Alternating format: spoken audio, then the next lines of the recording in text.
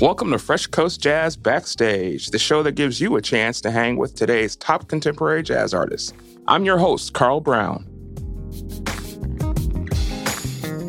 What's going on, everybody? Welcome to another episode of Fresh Coast Jazz Backstage.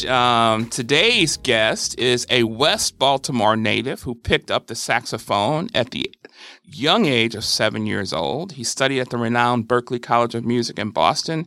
He's played with and for some of the most amazing artists the jazz world's ever seen and music world has ever seen, quite frankly. Wynton Marsalis, Chick Corea, Cyrus Chestnut, and toured for a while with Kool and the Gang. He has multiple projects of his own to his credit. He plays with multiple different bands. He's toured all over the world. Please welcome to the show the uber-talented Mr. Steve Carrington. Steve, welcome, man. Oh, man, I'm happy to be here. Yeah, thank you. Thank you for being here, man. I could tell you, Steve and I just started talking a couple minutes before, and I could tell right away that you have an infectious personality, man. You are a positive cat. You know, life is about positivity. Yeah, that's cool. Yeah, my dad used to have this on the refrigerator in the home. It was a little sign that said, be positive or be gone. That's a great mantra, So you started playing at 7 years old. What happened at that early age to make you want to pick up a saxophone? There was a guy at my grandmother's house. And that's I'm from East Baltimore. East Baltimore, my bad. I'm sorry. So I don't want my East Baltimore people to think I abandoned them. Exactly right. Well, I'm glad you corrected me on that one. So there was a guy next door. You know, in Baltimore, they have like row houses. Uh-huh. A lot like, if you ever came and you've seen in Brooklyn, New York, a lot like that too. So he played saxophone, and his bedroom, when I used to stay at my grandmother's, his bedroom was right by my bedroom. Okay. To the wall. Uh-huh. And then the yards, the backyard is a row house. So each backyard is like kind of connected really, and you could walk right over into their yard, basically. I didn't have a fence separating it that we could get in there. So I used to come out in the back and practice. And when I was real little, I used to watch him. Then one day I just simply asked him when I was I was about six, seven. I asked him, hey, can I try it? And he said, you know how to hold it? Uh-huh. I think I do, because I kept watching him for a long time. And every time I was there. It was keeping me up at night because he would do his gigs and come home and practice. Okay.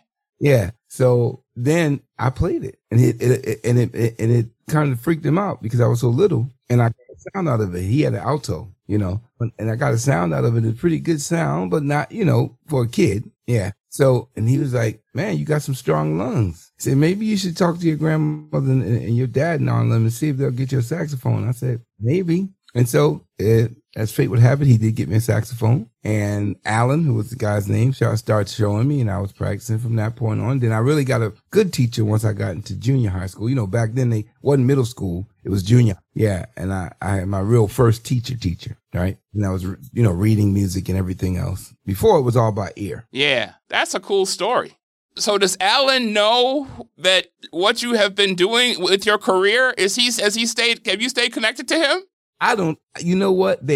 I know they moved from East Baltimore because a lot of stuff changed. Like even my grandmother, she passed away. Okay. Sorry to hear. Grandpa, well, they lived a good life, and, just old age and time, rest in peace. They're on. So they moved, and the family moved from that house, and they all have their own houses. And I don't know what happened with Alan, but I was trying to talk. One of my cousins still stay close to his nephew. My cousin, I say, man, ask Darrell where's Alan? I like to see him because he played flute and everything too, and I play flute too. So so he was I haven't heard from him. I don't know if he's kept up or he's keeping track of me or he's heard, because of course times change. He was a lot older than me.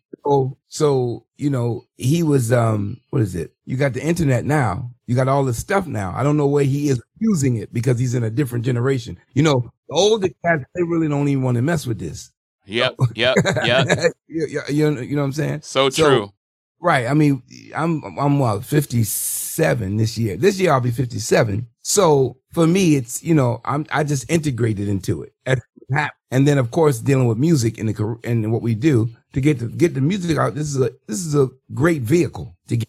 So yeah. So I don't know where he is, but I'm telling you, I'm readily searching though. Yeah, that's good. That's good, because I bet that would be a huge thing for him to know what you've done with those humble beginnings of him trying to teach you. You know. Yeah. Well, he definitely taught me the basics. He got me. Yeah. So after you got into taking formal lessons and all that stuff, did you know then at an early age that being a musician was what you wanted to do and be? Oh, for sure. Yeah. It's what made me happy. Yeah. Okay. Like a happy place, you know? So, and then, you know, the more it developed, my writing is like writing music, and, you know, it etches and tells the story of life. So, you know, it really has, made an indelible mark on the painting of my life. That's cool. I love that you said that it's what made you happy. I talk to young people so much, and I try to tell them, you know, find the thing in life that makes you happy and pursue that, right? Yeah. Because if you pursue that, everything else will work itself out, you know, but you'll be happy, you know, and, you know, that's cool. And that will dictate also how you relate to others, how you feel inside. Right. So if you're cool, happy, and in a good place inside, and in here, you'll affect others in a positive way. You won't be. That's so true. I mean, like, just like I said at the top of the interview, like, you and I just met, but I could tell right away that you were a positive person, because just the way you present yourself, you know, and I think you're right. That does come from that place of being happy with who you are, what you're doing, and all those things. Yeah. So I got to tell you, as I was preparing for the interview today, you know, I was going through back and listening to some of your music, and I could tell you're a writer too, because there's layers and complexity in your music, you know, that's not in everybody's music, right? I mean, like, and it's definitely there. How do you get that? How do you describe the music you make, or do you describe the music you make in a certain way? Yeah, there's descriptions. I mean, each song has its own story. Yeah. And, you know, and I'm trying to, through sound, I'm trying to relay that story. And when I say that story, namely that feeling, because this song is like this. I mean, there's songs I got over 454 tunes cataloged in BMI. I only recorded 16 of them. Okay. Because, you know, jazz musicians, usually the process for us is we put a record out and we play some of the American standards so that you can see that we definitely did our work. You know, so the first couple of records I did mainly standards, but only a couple of my songs on there. This third record is the one with all my compositions. Yeah. This last one, Friends or Family, you know, and being though, and so it's really, and you know, Kenny Garrett is like my big brother, my mentor. Yeah, he gave me my saxophone. So Kenny, the tenor I play now, not that I don't have another tenor. Kenny gave me that. And that's like a, you know, somewhat of a gesture of a carry the torch now. That's cool. And to have that happen by somebody like Kenny Garrett, that's got to mean a lot. Oh man, it's huge. It's huge. When he gave it to me, I was at his house, you know, and he brought it down. He said, play this, check this out. And then I played it. He was like, When Kenny says that, he's listening to how you know, the sound of it. And cause I was playing my horn, then he did that horn he brought downstairs. He told me to play it. Then he said, that's yours. That's yours. You take it home if you can carry it. And then he said, this was waiting here for you, like that. Cause he's not a tenor guy. He's an alto guy, but he has played tenor, but he's an alto guy, and he's but he said, you one of us. That's what he said to me. That's cool. Like, I say, I don't know if I'm one of y'all, but you know. Yeah, Kenny, that's pretty nice praise. Oh, bro, that's humbling. Yeah, I can imagine. So, I mean, I hear lots of different influences in your music, and particularly in this third album too, right? Like, there's so many different styles. Like, are there? And you cut your teeth as a jazz musician, but what other genres influence you? Man, country music. Believe it or not, you know, there's some great country music. It's the stories they tell. See, it's the stories that they say. It's what they're saying within the music. You know, music just reduced is simply sound. So what we do as musicians, and I won't even use the term jazz, just musicians, it's just how we manipulate the sound and how we organize it. There's when I write, I see colors. Ah. Yeah. So it's, in those colors, some colors make me play warm stuff. Some colors make me play, a little brash, but it's like a painting, you're using colors to bring out something. And but that's what I see when I'm playing, it's colors, and, the influences, I said country first, but every genre of music influences me. Funk, R&B, classical, just music in general. So you might hear pieces of a classical thing inside my thing, but it's quick because it might be transitioning, to get to somewhere. In the music, when you're writing, it's more important where you're going. Yeah. Wow. So yeah. And then you're talking about Kenny Garrett. Definitely, sometimes he influenced me a lot because I play piano. So, and I use it for writing. We're on the phone sometimes 2 hours, 3 hours, practicing. Now, you know who else used to do that, right? Sonny Rollins and John Coltrane. They used to practice over the phone. Aha, I did not know that. Oh yeah, man. They used to do. When you hear that record, the record that Sonny, you might have heard the song before. It's a song called Tenor Madness. It was Sonny and Train, but Train wasn't really supposed to be on that record. He was just in the studio. And Sonny said, "Come on, play this song with me, Train." Basically. And then the rest is history. And that's both solos was killing. And you're hearing two different sounds, but very important as it pertains to the framework and landscape of jazz and where it was headed. Mm-hmm. That's awesome. And it's Kenny like that to me. I could be on the phone with him for hours, and then I'm playing, and I say, "Kenny, check this out," and he'll say, "Check this out," and he'll, and then he's hearing, and he said, "Boy, the creator just dropping them on you, bro." I said, "Yeah." He's like, "I keep hearing melody." So, I've been influenced by Kool and the Gang. That tour influenced me a lot. Yeah, clearly it did. Like when you sent me your songs to feature in the episode, I started listening, and the first one on the list was, how do you pronounce it? Calice Groove? Calice Groove. Man, yeah.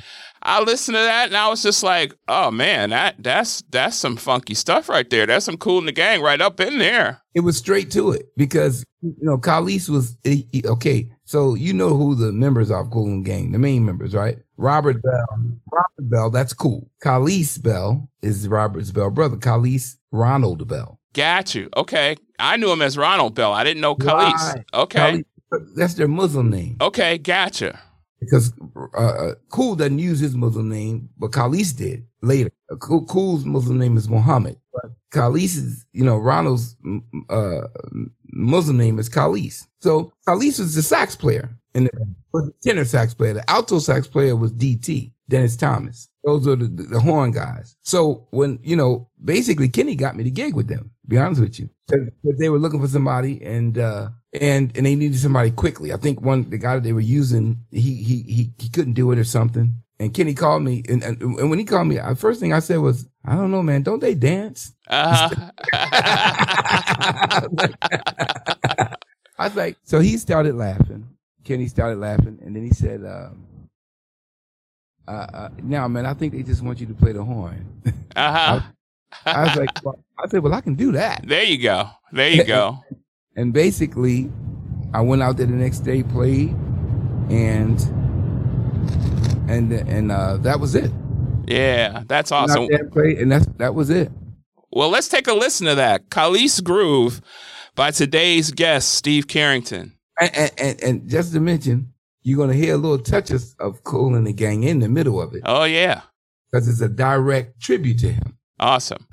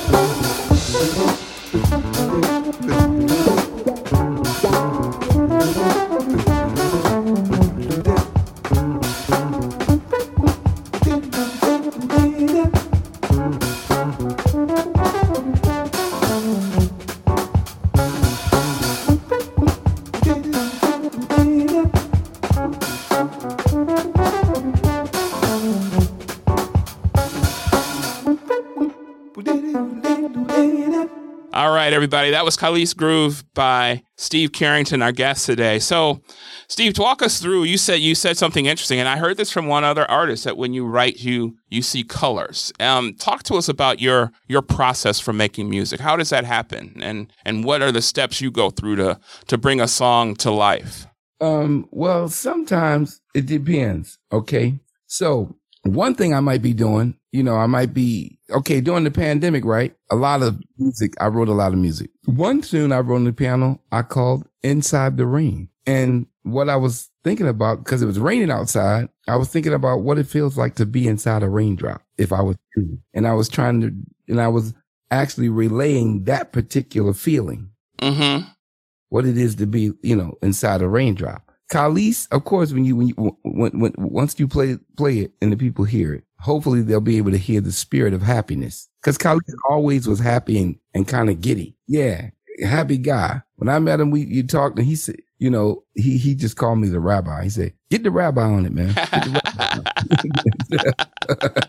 So the process is normally I'm hearing a melody. Now, sometimes I'm playing chords and I create a melody, but I always have a title in mind already. So, all those songs you seen on the new record, like Norwegian Butterfly and you see, but the three that you're going to play today that we're concentrating on, those were because I already had a vibe in mind. Yeah. With who I'm writing for or why I'm writing it. Gotcha. You know what I'm saying? Yeah, indeed. Exactly. Yeah. So do you prefer being out on the road, on stage, touring, or do you prefer being in the studio, or do they serve different masters for you?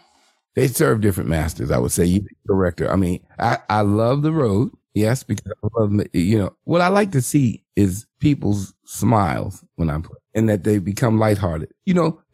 Gillespie said this to me when I was young. He said that we have a responsibility to the audience as musicians live. We actually alleviate them of burdens when they come to the club. He said, you don't know what somebody been through, but they came to hear you that night, to not think about anything. Yeah.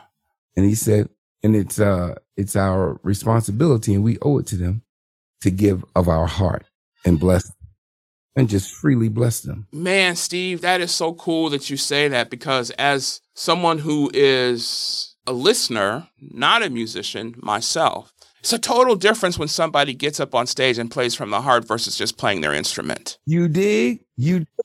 Oh, man. And I have a daughter who wants to be a singer, and I tell her all the time, like, she gets so wrapped up in being technically good, and I tell her all the time, it's like, sweetheart, being technically good is important, but people will respond to your passion more than anything else. Bring it from your heart. You know what? A lot of the records that were jazz records, they left the mistakes on the record. People don't know their mistakes. The audience don't know because they don't hear that. The musician who could listen say, I wanted the Art Taylor mean to play that, or but you can hear it, but the mistake is the hip stuff. Yeah. That's the hip stuff. Yeah. That's the human stuff. You see what I'm saying? And that really gets greasy. That's when it hits the heart. Like Cyrus, you mentioned Cyrus Chestnut. He told me a story about when he was in the studio, and Wallace Roney, the trumpet player that was around. He was around during, he was coming up through Kenny Garrett and them. All of them was together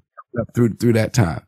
Well, he did a recording with Wallace, and Wallace played something on the trumpet, and it was so soulful, wasn't in the music. And then Wallace heard it back, and he said, "Hey, yes, Cyrus, maybe I should do that over." Cyrus said, "No, man, no, leave that." he said, "Leave that." Yeah, you see what I'm saying? Yeah. I also love the part about, you being told by, you said it so cavalierly. Yeah, Dizzy Gillespie told me, like that in and of itself is pretty special, right? That Dizzy Gillespie will tell you anything, but what a great message that, and I think it's so true. People, you don't know what people have been through. You don't know what their day was like, and they're there to see you and hear you. And you're right to have a respite from whatever is going on in their world for that time frame. Yeah, for sure. I mean, because people, that's why I like, I tour Europe a lot. So I'm there like every 6 months or something, right? And now it's getting more because they're playing my record. This record is doing well in Europe. Yeah, in London, they're playing it a lot. In France, in Germany, and Poland, in Eastern Europe. But the people come up to me, they said, man, that was so enjoyable. And they said, the spirit, you're so happy. You look like you just being playful up there. You having a good time, huh? I say, oh man, it's my happy place. It's not even the stage. It's just to be able to play and make music. That's fantastic. Well, let's take a listen to another one of your songs. This is one of your musical nods to one of your inspirations, Kenny Garrett. This is Garrettized.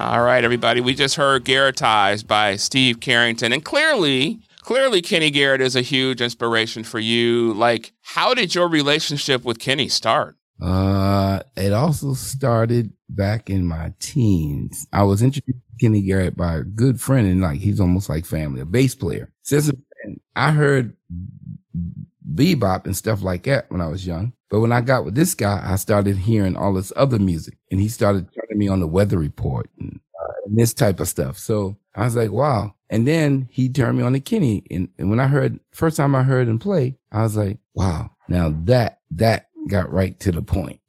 So I was telling my mom, hey, I was maybe, 16, 17. I was like, Mom, I need to go to New York and find this guy so I can study with him. Wow. And she said, well, you can study with him, but you ain't going to New York. Uh-huh.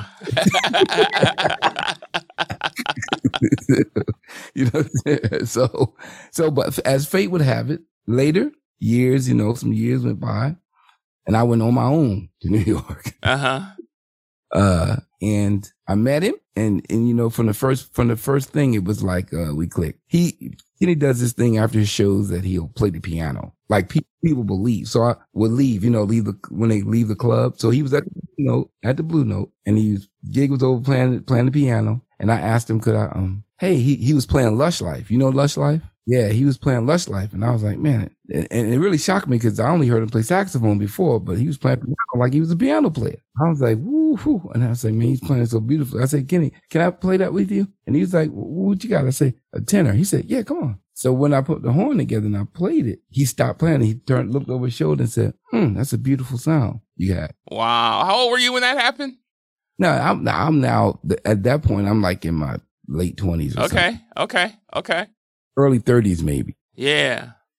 So after that, we wound up playing for several hours. The club was closed, but we in there playing. We talking and we traded numbers and stuff like this. Then I didn't see him for a couple years. Then all of a sudden I saw Benito Gonzalez, who I knew, who was now playing with him after a couple years. And he said, man, Kenny was just asking about you, bruh. What? He said, yeah. He said, man, I met this guy who had a beautiful sound, but then he just disappeared.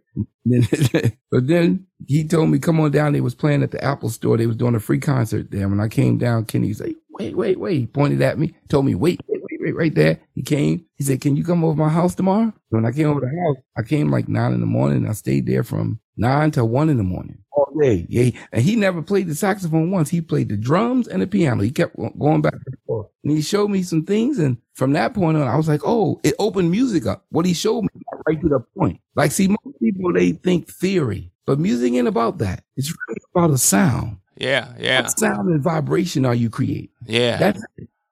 You can, they use theory just to be able to try to give somebody a roadmap, but it's theory. It's not absolute. You know what I mean? You can't say that one note don't fit this other thing. It depends on how you deal with that note. You know what I'm saying? So basically that moved on and then we became very close. And then he gave me the horn that day. And from that point on, we've been very, very close. Yeah, clearly. Yeah, so that tune, Garrettized is like being baptized. Yeah, okay. That's cool. Well, that's got to be a really amazing experience. So you go to his house at 9 a.m. You're there till 1 a.m. just jamming with him. That's got to be like as a musician, you had to be like on cloud 9 when you left there. Oh, bruh, man, you unbelievably. I mean, the experience, number one. From, he's a giant because he went through the real history. Most cats nowadays, they'll go to a school and that's how they connect to different, artists, different for their elders if they're there. Back in the day, the cats was meeting each other in the club or they played because they watched each other play every night. Well, Kenny played with Freddie Hubbard. He played with Woody Shaw. He played with Art Blakey. When he 18 years old, he never went to college. He came straight to New York and was in the Duke Ellington band. 18 years old, left Detroit, come straight there. He learned it the way that the old cats learned it, right from me. Yeah, that's amazing. That's amazing. And that's why when you hear him, if you listen to him, you hear it's more heart than it's theory. Because they handed them the tricks of the trade. They handed it to him. He was around those masters. So, that's the thing I always tell young cats nowadays. I say, yeah, well, you got to find somebody who's a link. If you want to, or you just, I ain't saying you'll never get there because I can't say that. I can say this. You need a link. It's like what God told Moses, right? He told Moses, okay, Moses, I'm going to take some of the spirit that's on you and put it on the 70 elders. And it said how the 70 elders, after he did that, the 70 elders, they prophesied and they did not cease even to this day. So how does that happen? Those guys are dead. What that means is that because it was like teacher to student, right? So whatever Moses, because the word in Hebrew for spirit, the word is ruach, which means wind. So how would he take the wind that's on Moses and put it on this man? Well, we can't speak without breathing. You try to talk without air, it ain't going to come out. But really what he was saying was Moses is going to teach them. So they'll have his kind of mind and his type of spirit, right? And they're going to do it to the next student and their students to their students and keep the lineage going on. That's what he was saying. So it's the same thing in our tradition of this music. You got to have a link to those who did it, and they did it on the level and they knew what to relay. They get right to it. They don't, theory, like I say, I'm not saying theory ain't important. It's where you can translate, but there's much more than theory in this music. Yeah, no doubt about it. No doubt about it.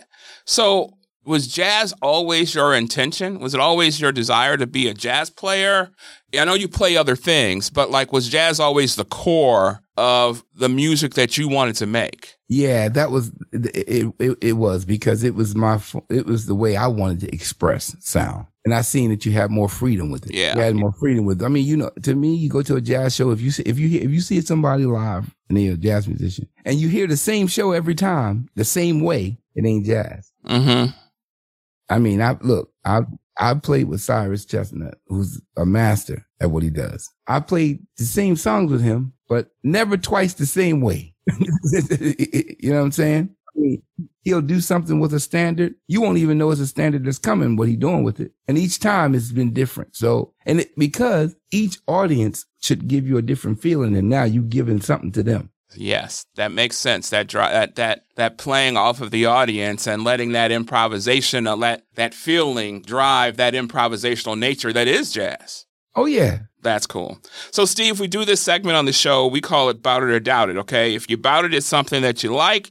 If you doubt it, it's something you're not feeling. Are you up for playing a little Bout It or Doubt It with us? Let's go. All right.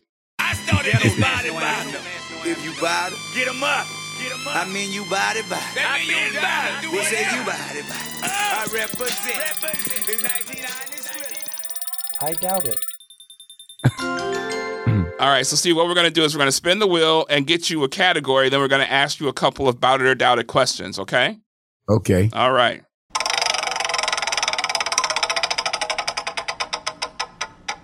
All right, Steve, your category today is adventure, all right? So, Bout It or Doubt It, bungee jumping. Doubt it. Doubt it. Okay. Yeah, talk to me about that. That was a quick doubt it. I think your doubt it was about as quick as mine would be. That's too much like lynching to me. Right.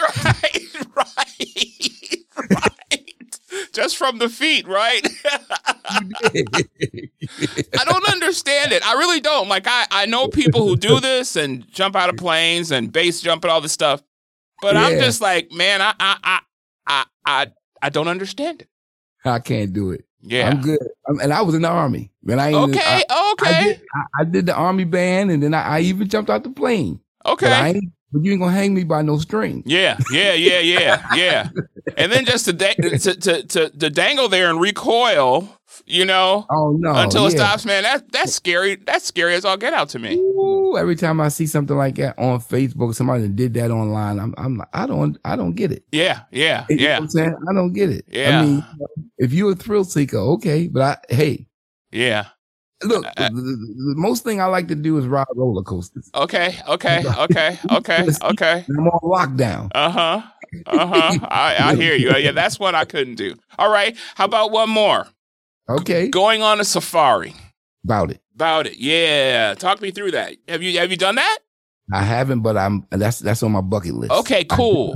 And matter of fact, I was in Angola last year. Okay. I played, but I'm going back there, but they also going to take me to Senegal, but there's no safari in Angola. But there's one close to Ghana and Senegal. Okay. And they stay on the outskirts of it, and I'm going to get it set up. That's awesome, man. When I go there to play, I'm definitely going to see if I can go, because I want to see those. I'm a Leo, right? Yeah. So okay. I always watch lions and their stuff online and documentaries. I'd like to see them cats in their natural habitat. Yeah, that would be cool. Doing their thing, because from what I understand, they don't bother the human. Yeah. Yeah. You know what I'm saying? They're going on by you. Uh-huh.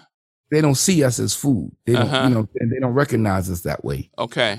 But so I'd like to see them, giraffes, elephant, the whole thing. Yeah. Yeah.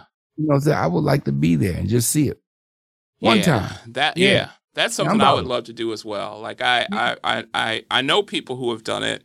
And everyone that I know who has done it has just raved about that experience. And that's something I would like to experience at some point in time myself as well. That would be cool. Yeah, I'd definitely be about it. No doubt about it. Yeah. So when you're out on the road, like, do you make time to experience a little, if you have time, do you make time to experience a little bit of the culture of where you're playing, or is it? Oh yeah, for sure. Yeah, for sure. Good. I mean, well, first of all, like I tell you, I was in the Army band and I was stationed in Germany. So I lived in Germany. So I saw a lot of it, but when I go over there, I feel like I'm home a little bit. I understand Europe, and the audience, they're so, engaged and they're attached to our music more than over here. Because even when we're here and we play, the tourists are the people that come see us. It's kind of funny, but it is. I mean, I'm not saying, that some Americans don't come see the music, but it's the only true American art form, jazz. I mean, R&B and all that stuff that branched out of it. Yeah. It came from it. It skewed from it. So, you know what I mean? It's a whole nother thing, but jazz was basically wielded here. Yeah, it really was. No doubt about it. No doubt about it. And, I've heard that before from artists, too. I've heard that about Europe. I've heard that about Japan as well, where there's a different level of understanding and connection to the music than sometimes they experience in the States. They love us. Yeah, yeah. And they, and that's why a lot of cats, when they go over there, some of them don't come back. Yeah. Sure. Many of them went over there. Look, Dexter stayed over there for a long time. Yeah. And then Dexter Gordon, I'm talking about. Mm-hmm. And he got his accolades after being popular over there. Then America wanted to embrace him. Then he comes back and, of course, then they make the movie around midnight. He gets all the stuff, but he's already old. Man, but he's seasoned. I mean, most jazz musicians, now I'll tell anybody this. There's a lot of young guys, people that are young, but I don't think you really mature in this music until you hit a certain age, because you ain't lived enough life yet. Yeah, that's a great point. Yeah, it's a life music. Yeah. Well, yeah, certain songs, certain ways of phrasing, all of that has to be a part of the journey that you've walked, right? That's right. You got to live it. Yeah. Man, this thing got to be your morning coffee. Yeah. You know what I'm saying? And see, that's most cats today, though, when you talk to them, all of them going to the schools because they want to be stars. You know what I always tell cats? When I say, oh, well, you need to pick another music, don't pick jazz. You're trying to be a star? Don't do that. Yeah. You have to do this because you love it. Yeah. You just love to do. So true. So true. So tell me some advice that you would give your 13-year-old self about life. You said you're going to be 57, being at this stage of your life now. What would you tell your 13-year-old self about life, Steve? Be consistent. Yeah. Oh, yeah. Yeah, be consistent. And if it's what you want to do and you love to do, be consistent and just keep and persistent about it. You don't give up. Don't want to. You got time, so don't make haste. Don't think something that has to happen right away. It doesn't. You got time. People would tell you, they always trying to make you, 13. I would definitely tell myself that and enjoy being 13. Don't even worry about trying to play. A lot of cats, they grab their kids and make them play, and they rob them of something. Yeah, good points. Good points, man. Good points. Yeah, I mean, I think that is, you have time. Like, I think you're right. We always want to get there yesterday. Yeah, you know what I'm saying? And the parent, that's what I definitely would tell myself, because I would watch my kids more so to allow them to be 13 and enjoy, because you're only going to be that little once. All that other stuff waiting for you. Trust me. It's waiting for you. When you get there, it's waiting for you. So you can continue to play and play with fun. Like you can play the instrument, play with fun and enjoy it. Enjoy developing. Yeah. Don't think you have to be perfect. You don't. Just enjoy developing because we're never perfect. We can mature, but perfection is another word. Mm-hmm. That's a different, that's, that word has a whole nother connotation with it, perfection. But maturity is a better word. You'll have your time when you'll mature. And that's what I mean. You ain't lived no life yet to have music that's truly expressive. It's just notes to you now. But as you continue to live life, those notes become life. Good point. So what is something people would be surprised to learn about you, Steve?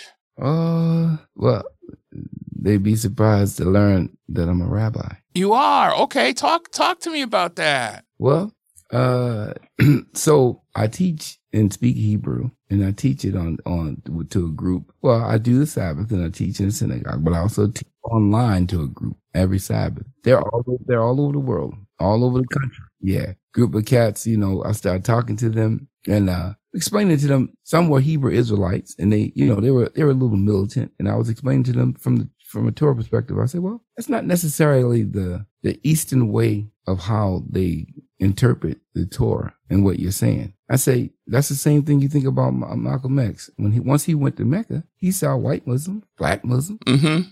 Oh, and he said he drank from the cup with a white Muslim. He saw him as his brother.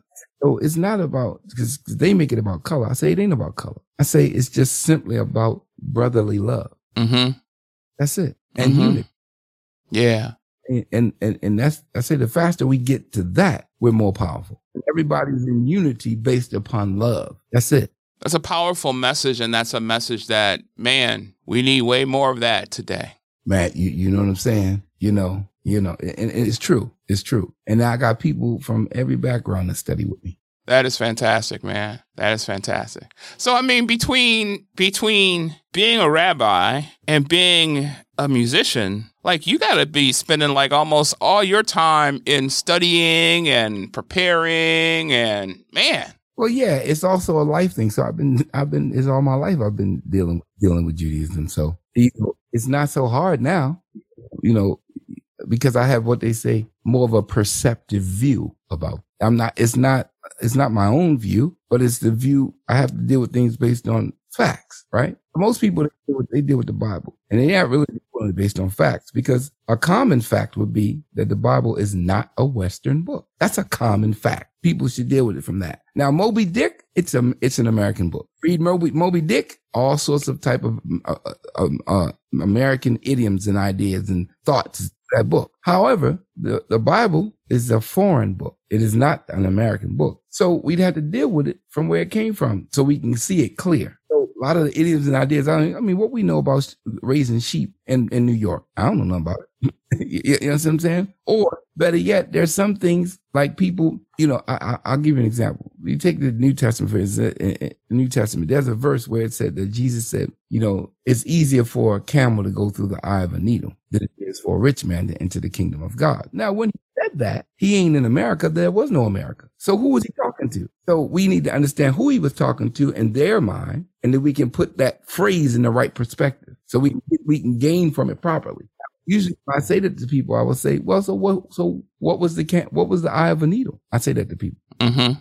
Well, the only thing Americans have to reference as an eye of a needle is the little pin with an orifice in it. That's the only thing we have to reference. But that's not, they translated that, but that was the wrong thing. The eye of a needle was an archway to the city of Jerusalem, and it was very narrow and it was very short. So basically a camel would have to instinctively crawl to get through because his hump would get stuck. And you know what I'm saying? And so basically, what is he saying? Crawling is a symbol of humility. So what he's saying is easier for a camel to humble himself, because back then, when you go to the city of Jerusalem, which you say it Yerushalayim, it means Yahweh, city of peace. It was like he was coming to meet God. When you went to back then, that's how you viewed it. So, and to get in there, a camel would humble himself because he know you'd be stuck. Well, a rich man is not saying he can't get in, but it's harder for him to humble himself. Yes. That's what it's saying. So therein the lesson is humility is the way to God. Yeah. Yeah. Wow. Man, you have enlightened. You have enlightened today, all of us today. This is great, man. Well, we got time to listen to one more of your songs. Okay. So let's take a listen to Mild and Easy. Yeah. All right.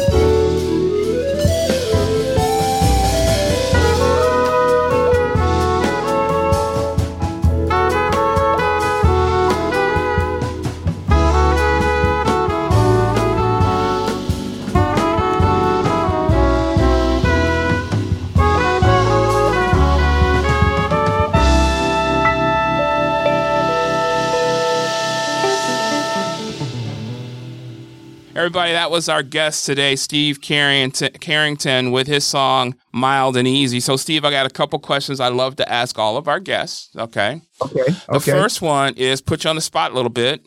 Your 3 favorite albums of all time. What would those be? As of today, whatever comes to your mind today. I know for me that changes often.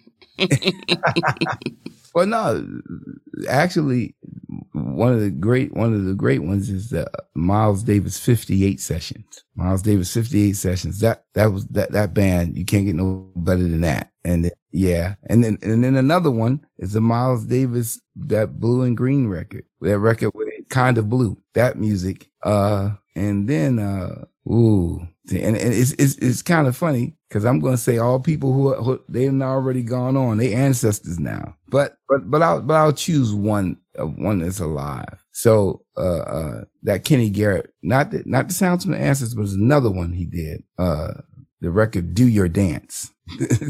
Yeah, Do Your Dance. Fantastic, man. Fantastic. And then another question for you. So, like, you're having a dinner party and you can invite any 3 people, living or deceased. Who's coming to your dinner party and what's on the menu? Oh, shoot. Well, I'm going to be consistent. I'm pretty consistent. Well, first of all, Moses. Yeah. What a great choice. I want him. Yeah. Because him. Then we'll come on down through time, and we'll get and you know, I had to have Jesus. Yeah. Yeah. I mean, they say. I mean, his Hebrew name was Yeshua. Yeah. So definitely, I would say Yeshua. Yeah. And definitely, I think I would have to try to get. Can I say 4 of them? Yeah, you can. Of course. All right. So I'd say Miles Davis. John. Oh, yeah. And Charlie Parker. Oh, okay. I would do those 3 because those 3 are the most influenced. Yeah. Because the 2 things in my life, and this is why I said Moses and Yeshua, has been the Torah. Yeah. And music. Those are the 2 constants in my life. Yeah. Yeah. That's awesome. What's on the menu? Oh, okay. So on the menu, salmon. Well, salmon and collard greens with some smoked turkey in it. Oh yeah, there you go. Yeah, mac and cheese and some cornbread stuffing. Okay. that sounds like our Thanksgiving. and cauliflower. Okay. Yeah. All right. So Steve, tell our listeners what else you got going on, what's coming up for you for the rest of the year, and how our listeners can find your music, find out where you're playing, all that good stuff. Okay. So if you can go to my Instagram whenever. And if you follow me on Instagram, the name is Jazz Healer. That's how you'll get Jazz Healer, one word. And you'll be able to actually kind of see what I'm doing. Things are happening. I just signed with SRG Jazz, which is actually subsidiary of Universal Music Group. Yeah, congratulations. Yeah, and some great label mates on there. I got Shaka Khan, Layla Hathaway just signed with them. Wow. Stanley Clark just did something with them. David Benoit, Jeff Lorber. Man, you do have great label mates. Yeah, they opened a jazz department, and they heard my record. It was like, whoa, this is great work, and now we're gonna have it everywhere now. So it was everywhere. So, but it's gonna be re-released now because once I did the deal with them, I'm gonna do everything through them now. It's gonna be released. The release date is March 15th. That's the re-release date, and so you'll be looking out for that. And I mean, it made some noise. Trust me, it made. I was up on the Jazz Week. I got up in the top 30. Awesome. Yeah, and but now that they're gonna push it on the other side. See, Jazz Week is one side of jazz in one community. A lot of non-public radio or non-commercial, right? Station. But they target audience within a certain radius of a place. What I'm saying. But if you're on Sirius or something like that, that's everywhere. Yeah. I think that's where they're going now with it. That's fantastic. So, yeah, it's moved, but it was on Sirius. They have been playing some of the stuff on Watercolors. And a couple other things. There's a smooth jazz and another channel called the Enchantment Channel or something like that. Okay. But they've been playing it. That's fantastic, man. I think it's going to get more play. I'm going to be going back to Europe in April. I'll be, as a matter of fact, the label got me blocking out July. Okay. The 5th of July to play at the Essence Festival. Or something. Cool. So I don't know what that is, but because I'm on one side of jazz. Yeah. I'm coming into this other side of jazz now. Yeah.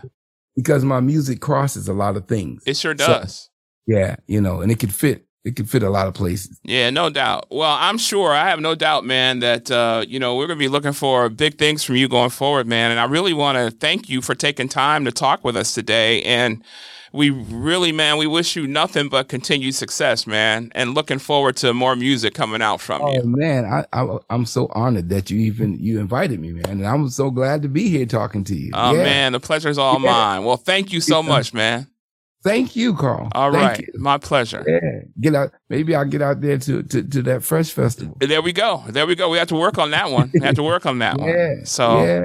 All right. Well, everybody, get your tickets now for, as Steve was just talking about, the 2024 Fresh Coast Jazz Festival, August 22nd through 24th at the historic Pabst Theater in Milwaukee, Wisconsin, featuring Boney James, Kirk Whalum, Nathan Mitchell, Ryan Lavalette, Lamech, Quentin Gerard W., Andrea Lisa, Kim Scott, D. Lucas, and Marcus Adams.